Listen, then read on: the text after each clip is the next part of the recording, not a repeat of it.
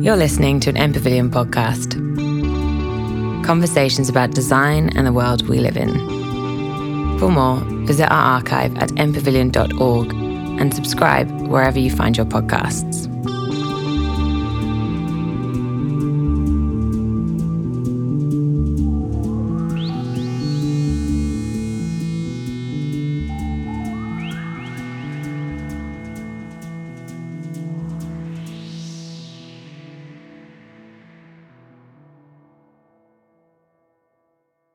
Cool. Hello. Thanks everyone for joining us. Here we are on Wurundjeri and Boonwurrung land. I pay respect to Kulin elders and ancestors. It's a privilege to live and work on Kulin country. Always was, always will be Aboriginal land.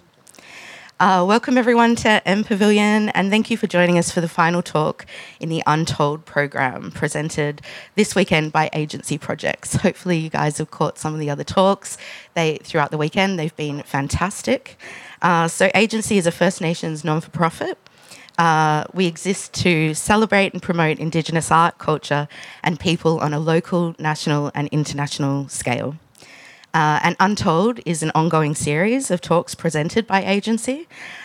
We invite First Nations people from diverse creative fields to come together and talk and listen and share about what they do.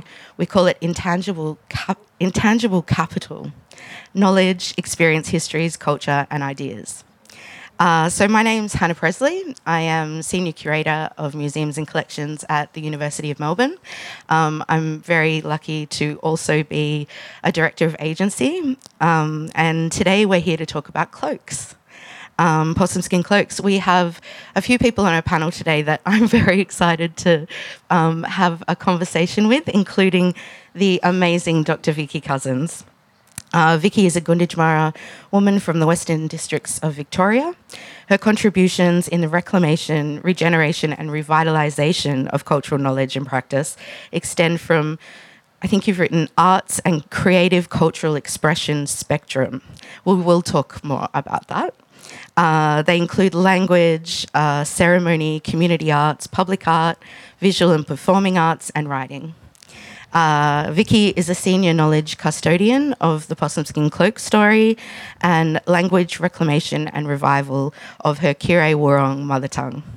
I'd also like to introduce the fabulous Taryn Love. Taryn is also proud Gunditjmara and Kire Wurrung woman, an artist and curator from Southwest Victoria. Taryn is and Vicky's niece. It's a family affair. We'll talk more about that too.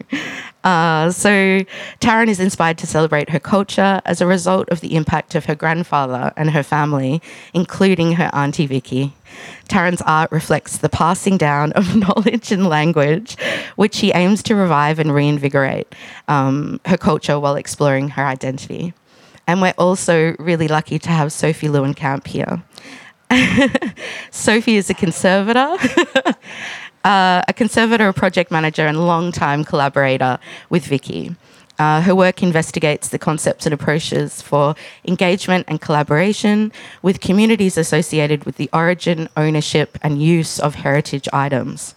She's passionate about community conservation work and has been involved in many community-driven projects, such as the Gunditjmara Cloak Project, Anchor Arts Worker Training Programs, War Heritage Roadshow, and Wurundjeri Aboriginal Art Polls Project, which I don't know about, but I'm absolutely looking into. Very exciting. So cloaks. Hopefully you guys have seen cloaks before. You know about the cloaks. You might know something about the cloaks. But Vicky, when did you first see a cloak, a possum skin cloak? I think just talk into it. It's on. Yeah. Keep it close. Keep it close. Yeah, I can't quite recall. It was actually at the museum, and it was the Lake Conda possum skin cloak that I seen, and I'd seen pictures and drawings, but it was in 1999 that I'd been living in Gippsland, and we came down as a group, pardon me, to do printmaking with the Melbourne Museum, and we were working with the Australian Print Workshop in Fitzroy, if anyone knows that. And so we went to the museum to be inspired by our cultural objects, and there was about 13 or 14 artists from across the state. So they knew who was coming, and so they kind of curated particular objects out of the collections and showing us through the collections and showing us objects from our people's objects and material cultural items. And unbeknownst to me at that stage, they called us all over and they opened this big box on the table, and it was the late Conda possum skin cloak out of the glass, not on display. And I had this very profound and spiritual, connection to it. Notwithstanding that, you loved it anyway, but at this point, and then we were all standing around looking, and you could feel the ancestors come into the room, and everybody felt it, the staff and the other artists. And it was from there that a vision was given from those ancestors to bring cloaks back to community. And it was following on talking to Lee Darrick and Trina Ham that we set about, because Lee and Trina are Yorta Yorta, we set about making reproductions, because the Melbourne Museum has the late Conda cloak and the Yorta Yorta historical cloaks. And we went through a protocol process and stuff, and I made the cloak with our younger sister. My sister Lisa's here, Taryn's mum over there, and my husband Rob, and nephew-in-law Finn,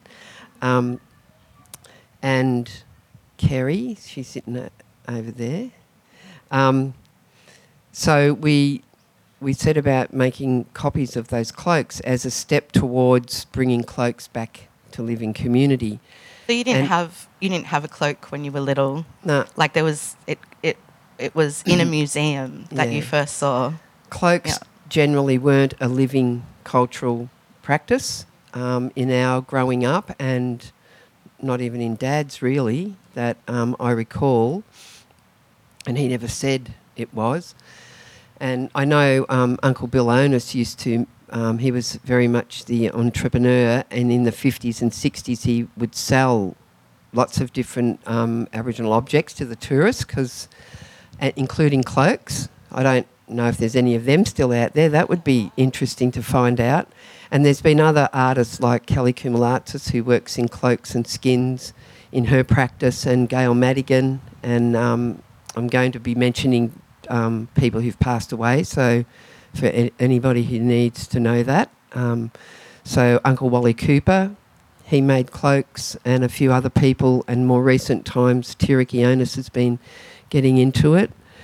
But from that time when we made those cloaks, and we ended up exhibiting the cloaks and the other artworks that we made surrounding those cloaks, and it was thanks to Deborah, our younger sister, because I flunked sewing at high school, and I'm not really like that big on sewing anything, except now that I sew cloaks and I love it, but I don't really sew anything. And buttons are about as good as it gets on the kids' school uniforms. That's a unique skill. It's good to be able to do a button. And they don't fall off anymore. So we did the exhibition, and the National Museum come along and thought it was wonderful and an opportunity, and so it all went to the National Museum after a lot of consideration and negotiating, because we didn't really think about what were we going to do with this body of work that we'd made at the end of that sort of time.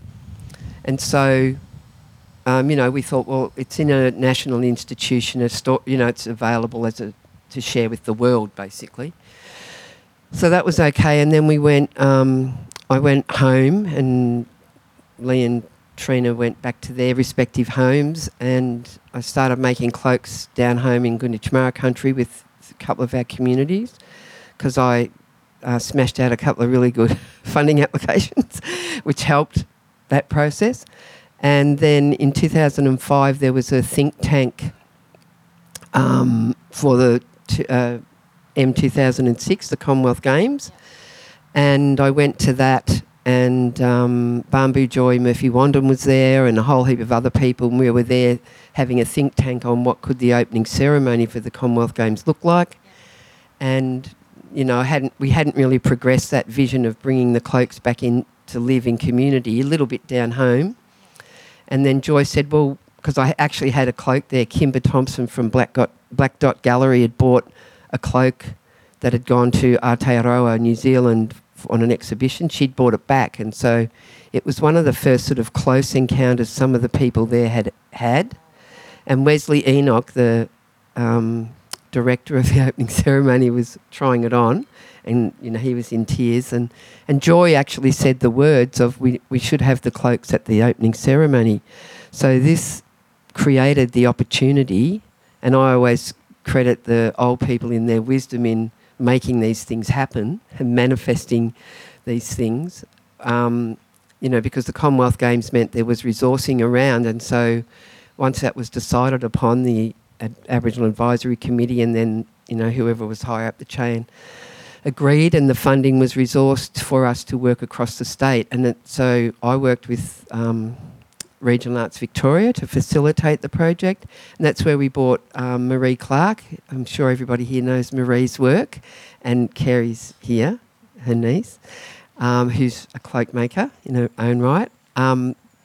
Marie came on board with myself, Lee and Trina to work with the communities that from where we lived or where we come from. So I kind of worked in the west, and Marie northwest, and Trina northeast, and Lee in Gippsland. Work with communities and local artists, and cloaks were made to wear at the opening ceremony, and so it was like they're back. How many cloaks did you make for that project? 35 were made. Wow. And it was the first kind of time, and I was just telling someone, I forget who I was telling, but the other day we were outside the MCG waiting to go in, and we said we have to have a smoking ceremony, so we just lit a fire. No permits, nothing. We just lit a fire and did this smoking of all the elders who wanted to do that, and spoke in amongst ourselves before we got in and down under the MCG. And then from there, Lee, myself and Marie, Trina kind of went home and continued her practice, and we went off. That was when, from 2006 or 2007 or 8 or something, we got funding to support travelling and the work and sharing the learning, and we particularly targeted communities that had cloaks in other institutions, a lot of them overseas, that were those remains of cloaks that are left. But then anybody who asked us, we would go as best we could, and we continued for about 8 years doing that in a funded way, and then everybody's been off, and it's so the whole thing, we went in New South Wales, Canberra and South Australia, and then Glenys Briggs and Carolyn, Wadawurrung. The one that did that beautiful bush medicine one. Mind blank, sorry, apologies Carolyn, but they ended up working with some of the mob in southeast Queensland. And, the whole possum cloak thing has really been seeded and flourishing. And we've gone from making community cloaks to working in families, and nannies make cloaks for their grandchildren, and mums make cloaks for their babies, and community organisations run programs where young families can get skins to start making their family cloaks or their baby cloaks, and it's just all out there now, and it's been like, I was just talking to Sophie then, it's been less than a generation, really. Yes, and we're definitely going to talk about that, especially having Taryn here. Can we just tell everybody a little bit about what the cloaks are and why they're important? Kind of jumped ahead, all the excitement of what's happened with these cloaks. But just quickly, like my understanding, I'm not from cloak country, but have spent most of my life in Melbourne and Victoria. And I've always thought, when a bub was born, they would have a pelt, and that would, have something identifying them as who they were and where they were in the world. And then as they grew, they would get more pelts added to that cloak. And then as important things happened as they grew, more pelts would be added, and then when they were old fellas, they'd have these magnificent cloaks that told the story of who they were. And is that kind of, am I on the right track? Is that a bit romantic? I don't know. It sounds pretty fabulous. I think it is kind of a bit of a romantic notion, but what is happening now is that is definitely happening. Yes, good. That people have taken so we've, it's adapt or die, and we're the oldest surviving culture on the planet. So, we use these skins are from New Zealand because a crazy Dutchman in the 1847 took the possums from here to there and thought he'd get rich on the fur trade in Europe, because possum fibres are hollow and the fur doesn't freeze, and it keeps you warmer and drier than anything. So you can survive ice ages, like we did. Very practical. But that practice is very much a contemporary adaptation. Like, we make cloaks for high school graduations, and we make community cloaks for naming day ceremonies. So there's all these kind of, if you think about the labour-intensive process of making a cloak, even now, and I know some people I've been talking to wanting to do it from scratch, get the possums, skin the possums, stretch the skins, chew the sinew, which is a boy's job. We had that conversation, thankfully, because I'm not really up for chewing sinew. No teeth, anyway. Sinew's amazing, though. Tell everybody about the sinew. Why do you chew it? To break the fibres down and to, break them down to thin enough to sew with, and to make them supple and keep them supple, because it dries out and goes stiff, but then you chew it. But you got to chew it sometimes when it's all still fresh. And anyway, we were having discussions around gender roles in making cloaks as well, but I was going somewhere with...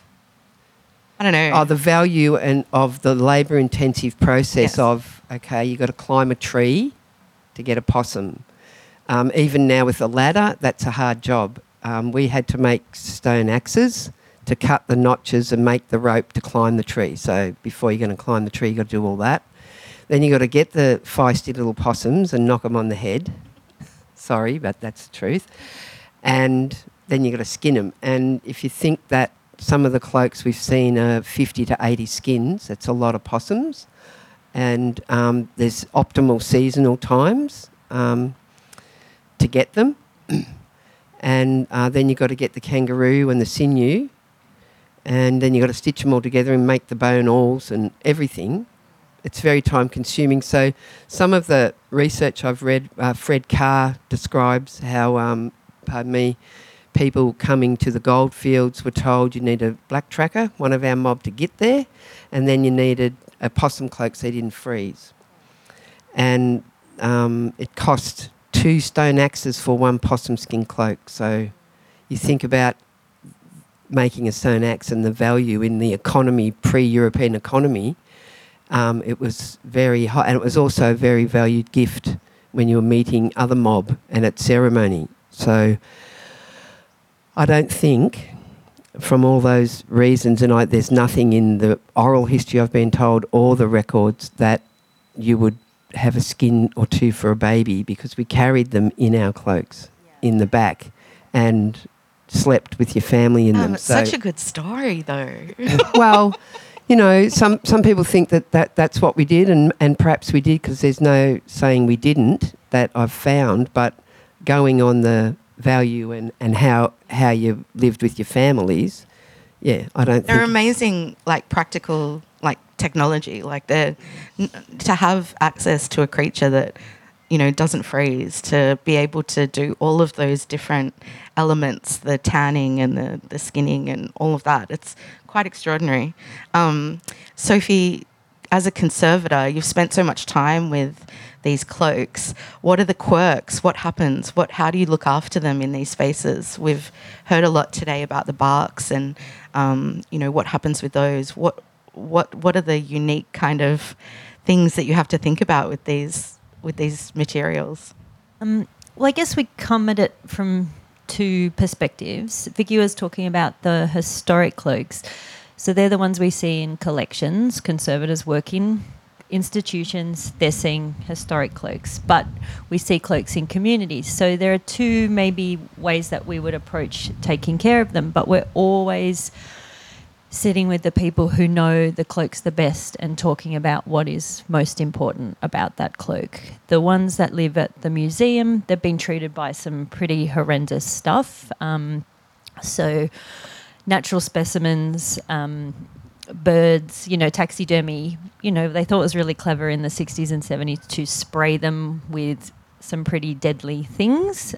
So whenever we approach a cloak or approach something of that era that's in really good condition, you think there might be some arsenic in here. So how do we protect the people who need to reconnect with those objects? So we'll do some analysis.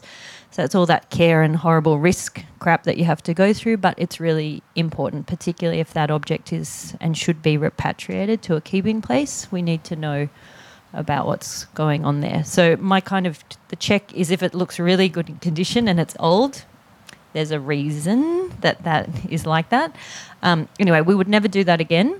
And there are ways that we can, remove as much as possible.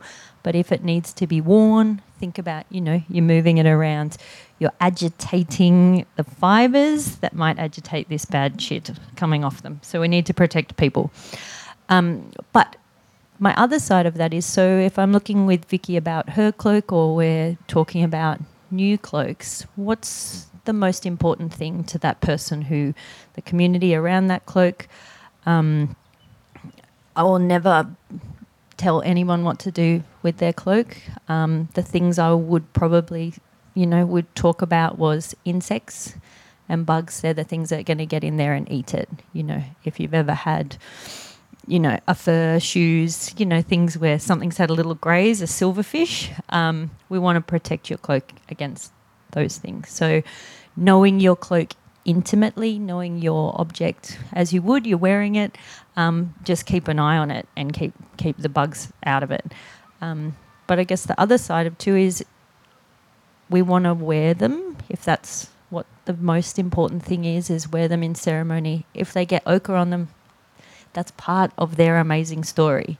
So I'm not going to be like, oi, clean that ochre off that cloak.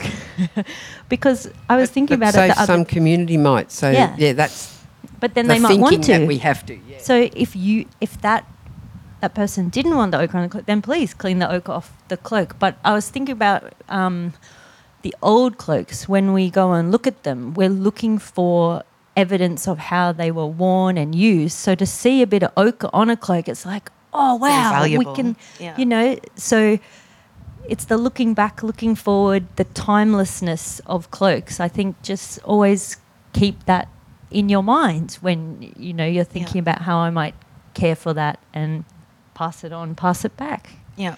And we'll come back to that idea of the kind of setting up those rules around how the cloak is integrated into everyday life as well.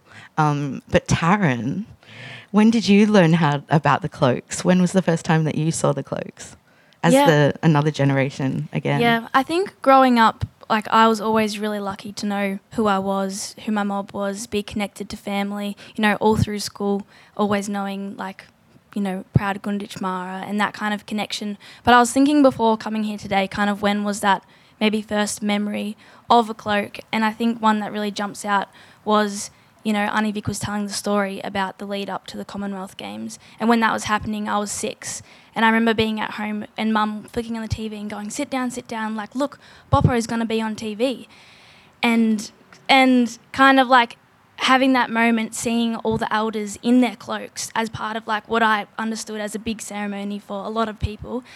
It wasn't knowing then all the story and the lead up behind it, but it already just being there for me and me knowing how important that was, not only for us communities, but the visibility of the cloaks as well.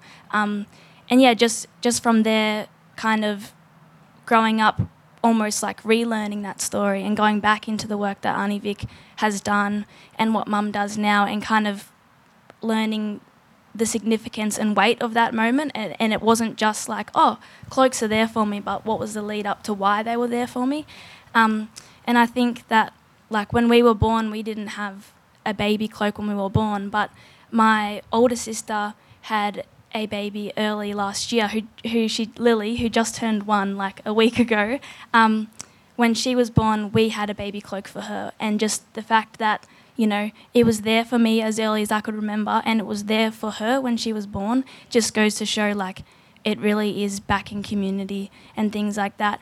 And as Auntie Vic was mentioning before, like all the different uses of them, like as a living tradition in community. You know, when I graduated school, I took a photo in a cloak that I then learnt Auntie Vic actually made like years earlier before I went to that school. Yeah, but I was going to say, yeah. you weren't there when we made it. No, I wasn't. But when I stood there in front of the admin building with my cloak on, there wasn't really that many Koori kids at the school, or mob who was there, you know, come from different states. So, yeah, like that, I just felt so proud to be in the cloak and to have graduated, and for that to be part of, you know, that part of my life. And it also makes me think, like, I've been doing a project down in Geelong with some Wadawurrung mob, and she talks about her kids who are going to school at the moment, like into prep and kinder, and how they're finding it a hard time to kind of go into, you know, that transition as little young ones. But her youngest daughter has been taking this skin that they have from home in her bag to school every day for the first week, because it makes her feel, you know, more stronger and prouder, and she knows who she is, and like it gives her that confidence in school. Just like stories like that, I feel like are becoming more and more common throughout community, and the way people talk about and use them and really want to learn about bringing it back into their family is just, yeah, pretty incredible. And as Auntie Vic says, like, it's less than a generation, just to show like the change of how that's come back. Did you ever see that happening when you were first making cloaks? Like, did you see the potential for what, like, they're extraordinary, what they're doing for community down here? Oh, absolutely. Yeah. That was the vision, for them to be a living cultural. And I said to Lee and might have been Lee and Marie one time, I said, you watch, these cloaks will become evidence in native title claims, and they are. So there's those kind of things, because people are applying their stories, and they're being held in this, you know, living document. Have you got designs on this one? Can we have a look? Yeah. Wow. This is an old one of our grandmother's country over Lake Condaway down in the far west. Oh, yeah. Very slippery. It's actually a little bit small for me, but yeah, it's a pretty significant one that I've made for myself, and just to hold those stories. It's actually got the ocean here and the country over that way, and the Bakara, the Glenelg River, and women's and middens and medicine and foods, and the black-tailed cockatoo, which is the moiety from our grandmother's side, and because on Dad's side is the white cockatoo, and you can only marry the other, you know, black cockatoo mob, and that's Nan's country. So yeah, I think I made that on a project. Oh yeah, where Dad and Rob come and rescued me. It was a project called The Walk. And there was a whole heap of non-Indigenous artists when we were going on the Great Southwest Walk. It was about 200 kilometres. And I thought, 3 weeks. It was after the Commonwealth Games and everything. I thought, that'll be beautiful, relaxing on country, blah. I got lost. I was the only person who got lost. Or not really lost. I think I stepped into a slightly different dimension and ended up backtracking on a track, and Bunjil was there and everything, so I wasn't really lost, but I felt like I'd got lost. I'm like, the only black fella there, and I'm lost. You're on your own journey at that point. And they came and picked me up because they had to go back out for something, and then I went back in, and I was in and out for a bit. But the day they came, I had blisters from there to there. The whole arch of my foot was a blister because I wore Blundstones the whole time, because it's my shoe of choice. And so I cried, and they rescued me and took me home for a few days. High results. Yeah. So that was about the unseen, which I think is a really interesting, still relevant thing around, notwithstanding that we've come a long way from 2007 when that was made, I think.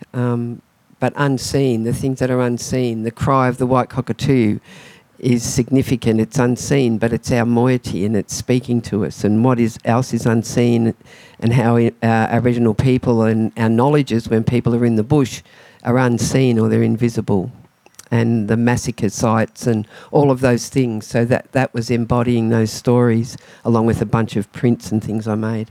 Can you tell us how language has played a role, or like been a kind of dual journey, I guess, in some ways with the cloaks? Language, I think, because I've had a bit of a conversation with Sophie prior to today. We got into a bit of a big convo. We think we might have to write a book about it, but we're talking about conservation and caring for things, and language is inherent and integral to who we are and our cultural knowledge and practice. And so cloaks in that way also have seeded and helped to seed other practices. So besides ceremonies, or as well as ceremonies for dance and song, there's weddings, births and funerals, and all those kind of practices that they seed. And people say, oh, well, what is the word for a possum cloak? Straight away, you know, if you don't know, or what is the language around that? What is the language for ceremony? What songs do we have? What do we need to do? And so language is, and our language was our dad's. He started that language journey in the early 1990s for Gunditj Mara, and so we're continuing that in my practice and our practice as creative cultural expression practitioners. But the whole thing around like conservation and caring for things, there's the physical care, and how do you care for contemporary cloaks, and how do you, but also the cultural care that and I've had conversations with Kerry about in those cultural protocols in community, because what is the cloak used for will sometimes dictate how you care for it. If it's safe inside a glass cabinet, no moths, no bugs, but maybe it gets a little bit tired from hanging there, and gets stretchy or bulgy bits if it's over a mannequin, which is really ugly. Don't ever do that. It's not my preferred way of I did that in a show, display. and it was actually gorgeous. Oh, was it? Vicky. Sorry. Sorry, I didn't see Short that. term, Short term, show, but it, not you know, long term. shoulders could give it dints after a Yeah. long period of time. So there are those practical things, but how do people continue to care for their cloaks now and feel into like the future? And you and Sophie have been working on how to integrate that into like the contracts, the commissioning contracts, and you know the paperwork around that. You guys can, yeah, I'm sure it's lovely and warm.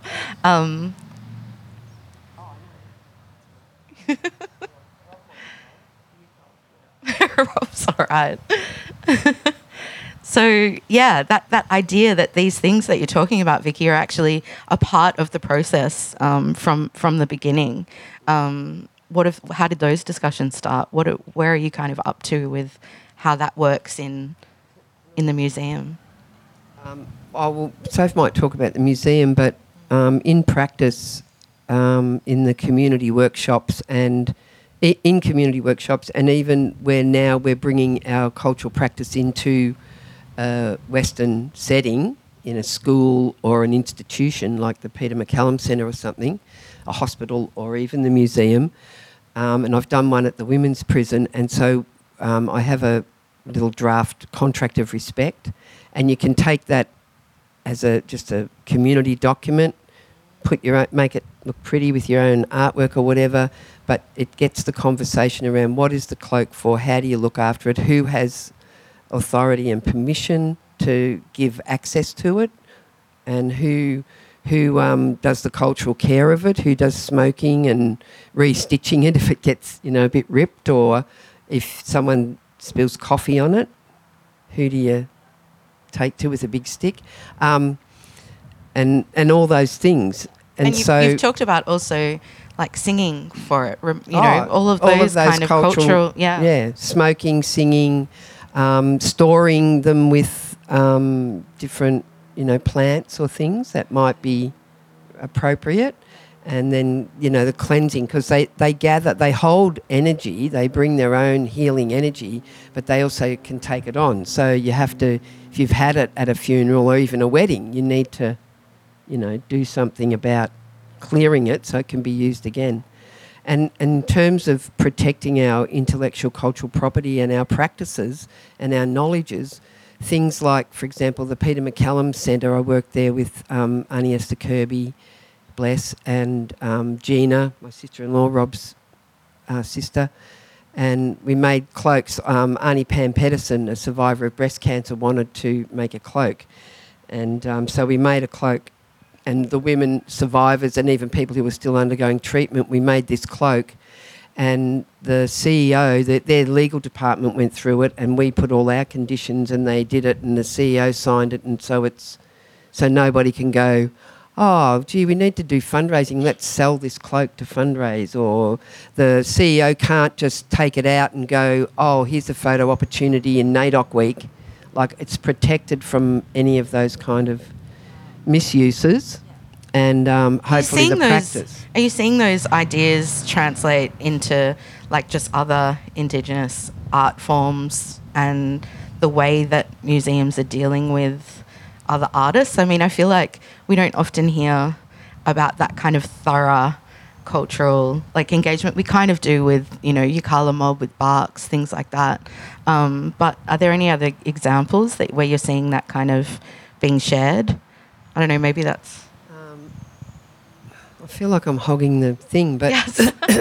You're too there good, is Vicky. there Too is much a recent thing we did with the Melbourne Museum, and Sophie might talk a bit more about what we were just talking about in terms of the museum, but recently we did the Tiama exhibition, and so we got a condition in the contract to acknowledge the ancestral body of knowledge that we bought, because myself and our daughter Yaren and family contributed to the design, development and the content in Tiama, and so we got the museum to agree in the contract that they had to recognise and give value to the ancestral body of knowledge that our knowledge is part of. So that wasn't just a licensing agreement to use some content that Yaren and I bought, which was significant in itself, but that, and so there is a recognition of that in the contract, and which it's only been a gestural, nominal thing at this stage, but the seed is planted and they can't go back. Yes. Yeah. Anyway, I'm going to be quiet now. Yeah, no. And let That's someone amazing. else talk.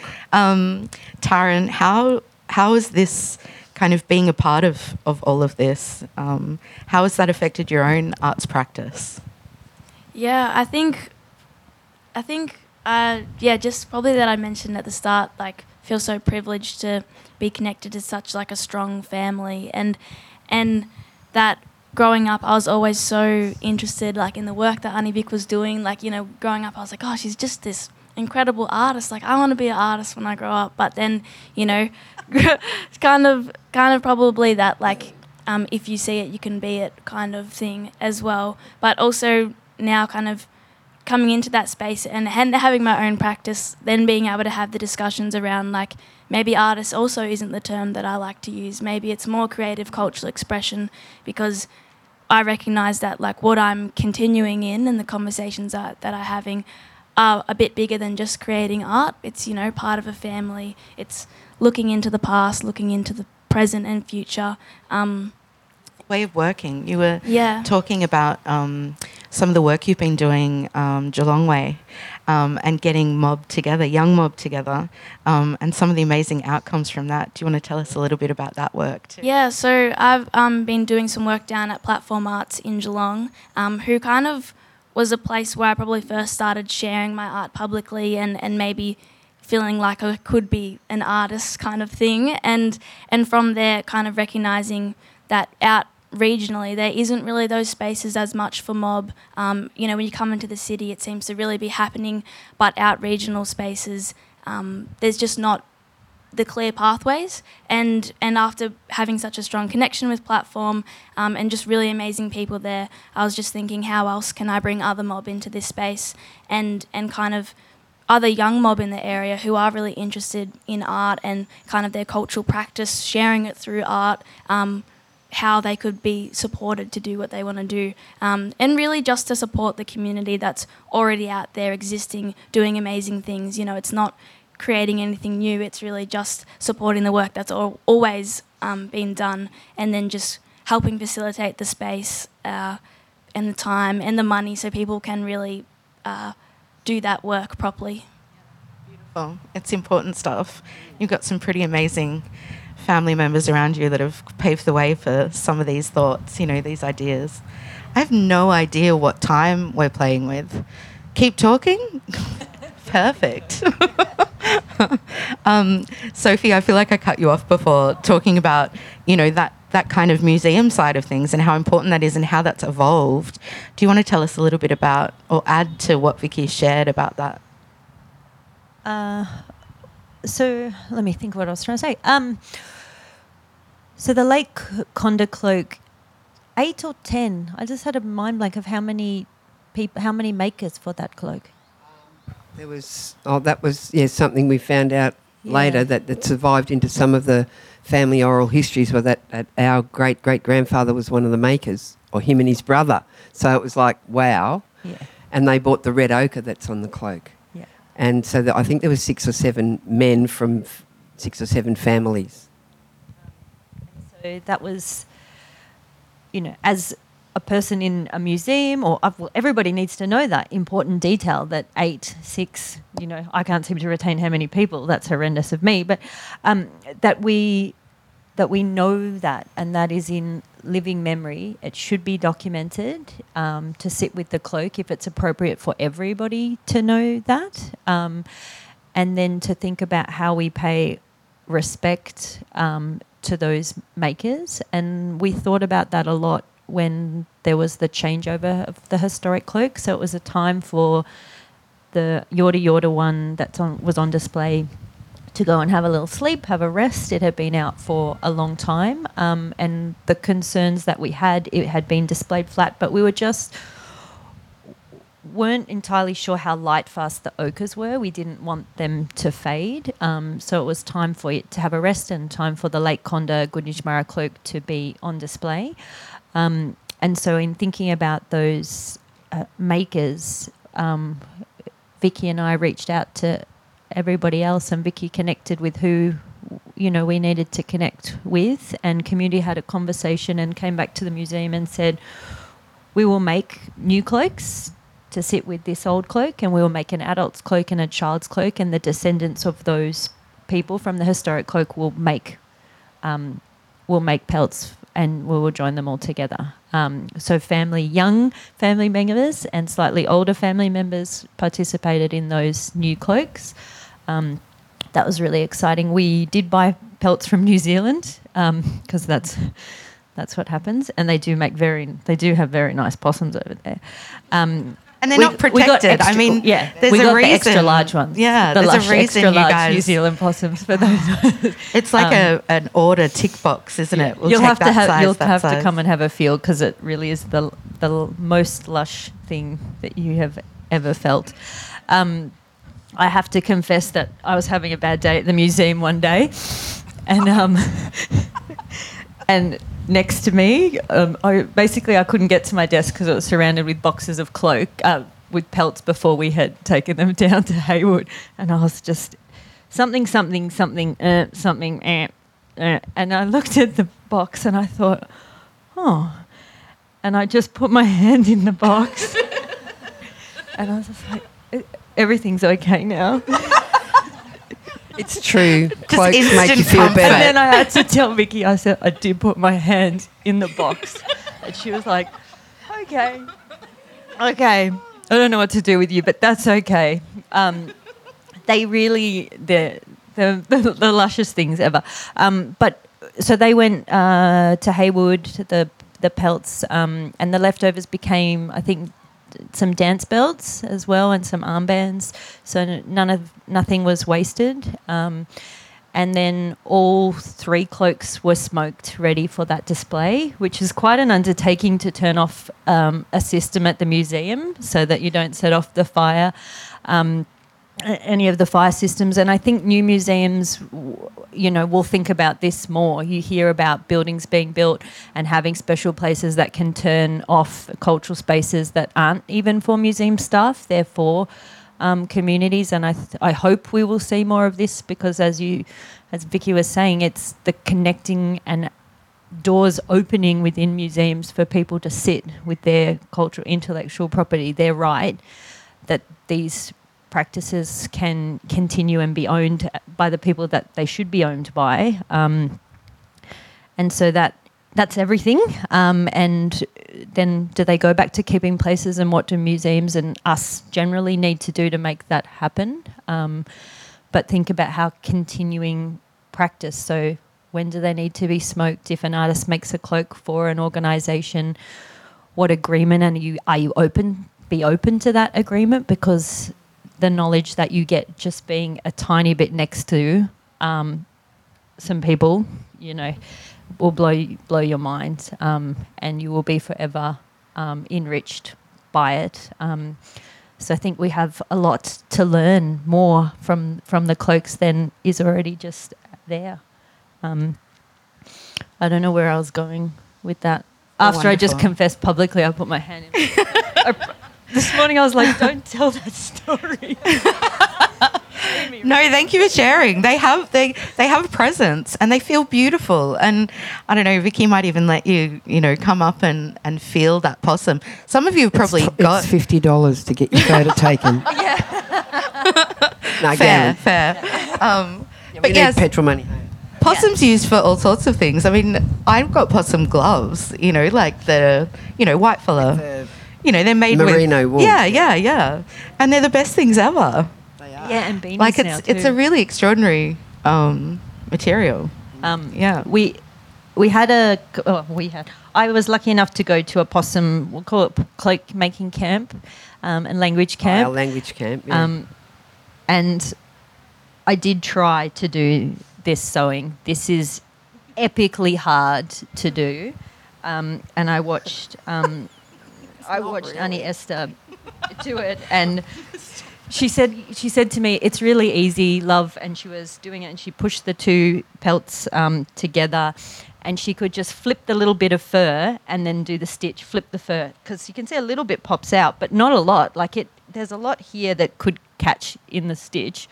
She's going, "It's easy," and then I did a little bit, and she's like, actually, she was like, "Maybe not for you," and I was like, "I'll stick to doing the easier part, which is just conserving and watching. Whenever you need me, I'll be here later." But it was it was really rhythmic too, watching her get into the motion of just fingers go together, clamping those 2 little bits of pelt, flipping the fur, doing the stitch. It was very beautiful, and something I think also that, as a person who is often asked, maybe wrongly asked, to think about conservation of these, that really helped me to understand in the making of them, which is what, us as conservators always looking to do, is we reach back to makers and community, because we might not know how that thing is made, so how can we know how to conserve it? So we have a lot of learning to do and a lot more talking so that we do the right thing, or just get out of the way too.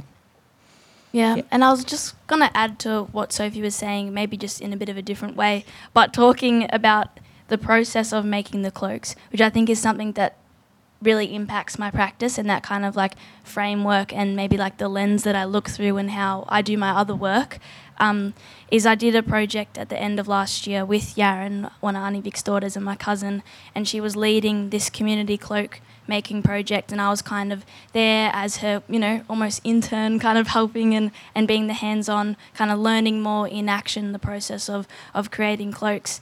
And just the way that, went over several weeks, maybe even a couple of months, that process went over, where community came through and we kind of built this cloak together, and sitting down and doing the stitching and talking together, and even, thinking about and creating the design. It's not just, the final outcome you see here, but it's sitting down in the process and what you learn from that process. And, putting the designs on, Yaron speaks about, you can think of a design, but until you actually feel the cloak and look at the way that it moves, every skin is different, every outside, has a different bit of a shape. So it's kind of responding to that cloak that you're specifically working on and what you're, Auntie Vic talked about it before, the intent and also like the energy you're giving into the cloak, but the energy it's giving you back. So I think, the process is so much of, so it's such a big part of it, not just like what you see at the end of the outcome. Yeah. And we talked a lot about that, Vicky, around weaving. That similar thing. It's a lot of times it's actually just everybody coming together, and I remember working on the Weaving Collective with you, and those ladies were like, busy hands, loose lips. That idea that you talk about things, if you're busy doing something, you're talking about things without realizing that you need to talk about with your people. And yeah, I can see that that's a very similar experience. Those moments, again, it's the unseen that you're talking about that are important. Absolutely, and the language camp Soph was referring to, and we also had a Women's Healing Day in Warrnambool a couple of weeks ago, and probably nearly a month ago now. We had weaving and our cloaks, and we were just interchanging and yarning about those things. Sometimes, big D&M, sometimes just normal yarning, or what's this word, Auntie, or, help, how do you do that not again, and even, those cultural stories. And it's really important, that process, as much as it is like in workshops, obviously you like people to contribute, and actually your sewing, way you sew is like your signature, and I should be using this hand because I'm left. It's like your signature. So for me, when I'm in a community and there's all these different types of stitches, and some are can be a bit more immaculate looking, and people's tension in how they do it. Yeah. But it's also like what Taryn was talking about. Sorry, we've got Yaron and Taryn and Jarrah and there was Aaron on the cloak that you were talking about. It was very confusing. The different individual stitches. Yeah. And their signature and what that shows, and the energy that's gone into that, it's so important. So I don't go and fix a cloak after a workshop unless it's really, someone's done a really, really loose stitch, then I might go back later or get them to do it again, or on the day try to get them to improve that, but not correct everything too much. Yeah. But it is important to teach people to do things properly as well. So I learnt that off my cousin Bronwyn, who growls at me, and weaving workshops because I let people get away with mistakes. She has hit my hand that many times. Yes. I let people get away with a few mistakes, but she won't. Yeah. No, you got to do it properly. Yeah. First go. Yeah. Rob, we've got you here kind of close to the panel. Have you played a role in these cloaks? Is there anything, I know you're a music man, have you ever made any instruments or anything with pelts, or done anything musical with cloaks? I'm putting you on the spot here. Hello, yeah. Yeah, we have. Thank you.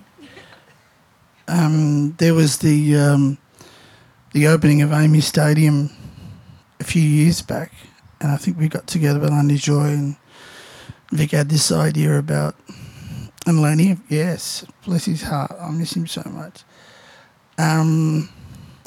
about, possum skin drums and things, and the light machinations of Amy Stadium, where you're doing sound projections and propulsion, so that would alternate with the lights that were going on all around the stadium. And so that was part of that. And it was an incredible experience to be able to have firsthand, and I was, I think, really kind of enthused about the idea of where that could actually go in terms of contemporary music, and there's now been a big renaissance of music being put into the spectrum of traditional music and elements of that coming from a long way back. And your family's always been a part of that all the way through from its, long way. And so it was a great privilege for me to at that time, it's just to be around the people that you're working with, and that was the best part. Yeah, and I think I've seen you with a drum type, or like some kind of yeah, like a drumming pad. That sound is like magic. Yeah. Well, I've done it with skins rolled up, or rugs, cloaks rolled up and all stretched.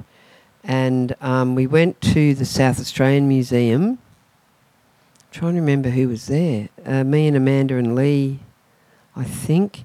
And they have skin pads that are just sewn little bits of skin with sometimes different things in them, sand or shells or things.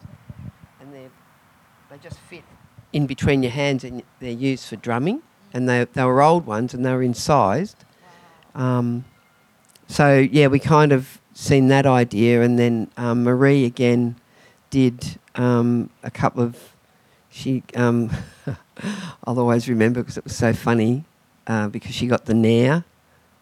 The ladies who do shaving know what Nair is. I don't particularly, but she got the Nair and so practical. Took all the fur off and stretched them over some... She had some ceramic, beautiful, like little mini djembes, but also the polypipe, and made some drums with the thing, So there was that kind of contemporary innovation, which I think... with some of the younger ones and other people like Gina, my sister-in-law, and Taryn and others innovating in... So we kind of make cloaks that are sort of, for want of a better word, traditional or that, but then people are contemporising and innovating. I heard Gina was using glitter on...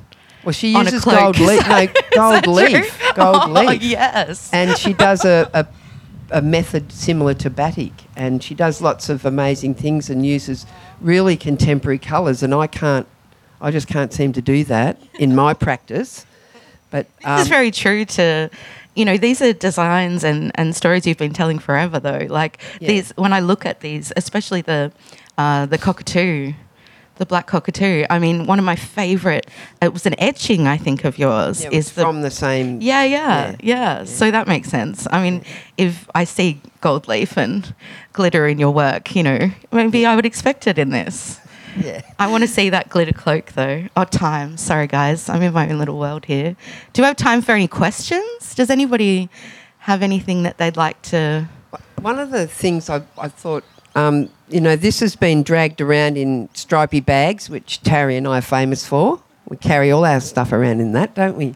That's another tradition I've handed on. Yeah, again, much to her father's thing. She's like, oh, here comes Vicky again. Your daughter's just like your sister, you reckon? They don't seem to catch the moths so much, but you do need to check them. But you can see from here some of the burning markings are coming off, so it's something for contemporary cloak makers to understand and know. And then there's the question of, do you want to burn it again, or do you want to leave it? It's like maybe the people who were talking about the barks. Do they repaint them, or do they leave them, or do you repaint your painting or something? So there's all those kind of lots still to come lots as still these evolve. Yeah. And I am going to write something with Sophie around the looking after the cloaks and how to display them as well, because there isn't a... People still ring me, and I'm sure Carrie and others get called and go, oh, we've got a cloak and we want to put it on exhibition. How should we do it? There isn't a definitive way. And I think with shoulders, apparently. Well, that's my personal preference. It's not that you can't, but how to do those things, because I think a lot of curators and exhibition people would like to know some of that. And what are some of the best ways, and obviously all that out. engaging with the makers and the community in all those things. So Yeah.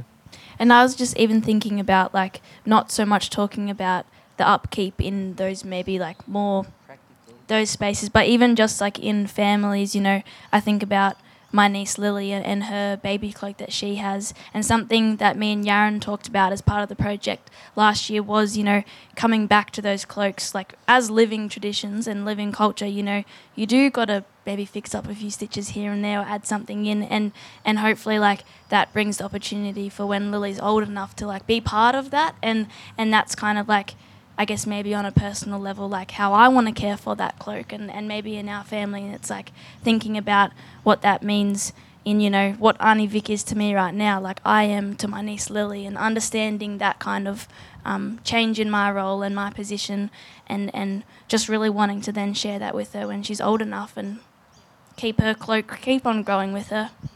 Thank you, Taryn. That's extraordinary. We'll leave it there. Thank you all so much for being so generous, and it's extraordinary work, and come and have a chat to these guys. We'll skip questions. I have no idea how long we talked for, but I hope you all enjoyed the discussion. Oh, yep. Vicky, go and ask Vicky. She's up for more of a chat. You can ask Lisa too. And Harry. sister, and yes, we've got some cloak makers around. Yeah, but thank you all for being here, and $50 photo with the cloak.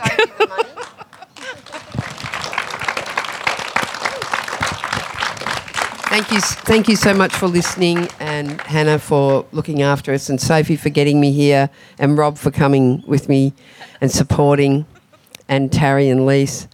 And we can talk about cloaks in our sleep and underwater. So it's a pleasure. We always love sharing and yarning. So thank you. Thanks, Vicky.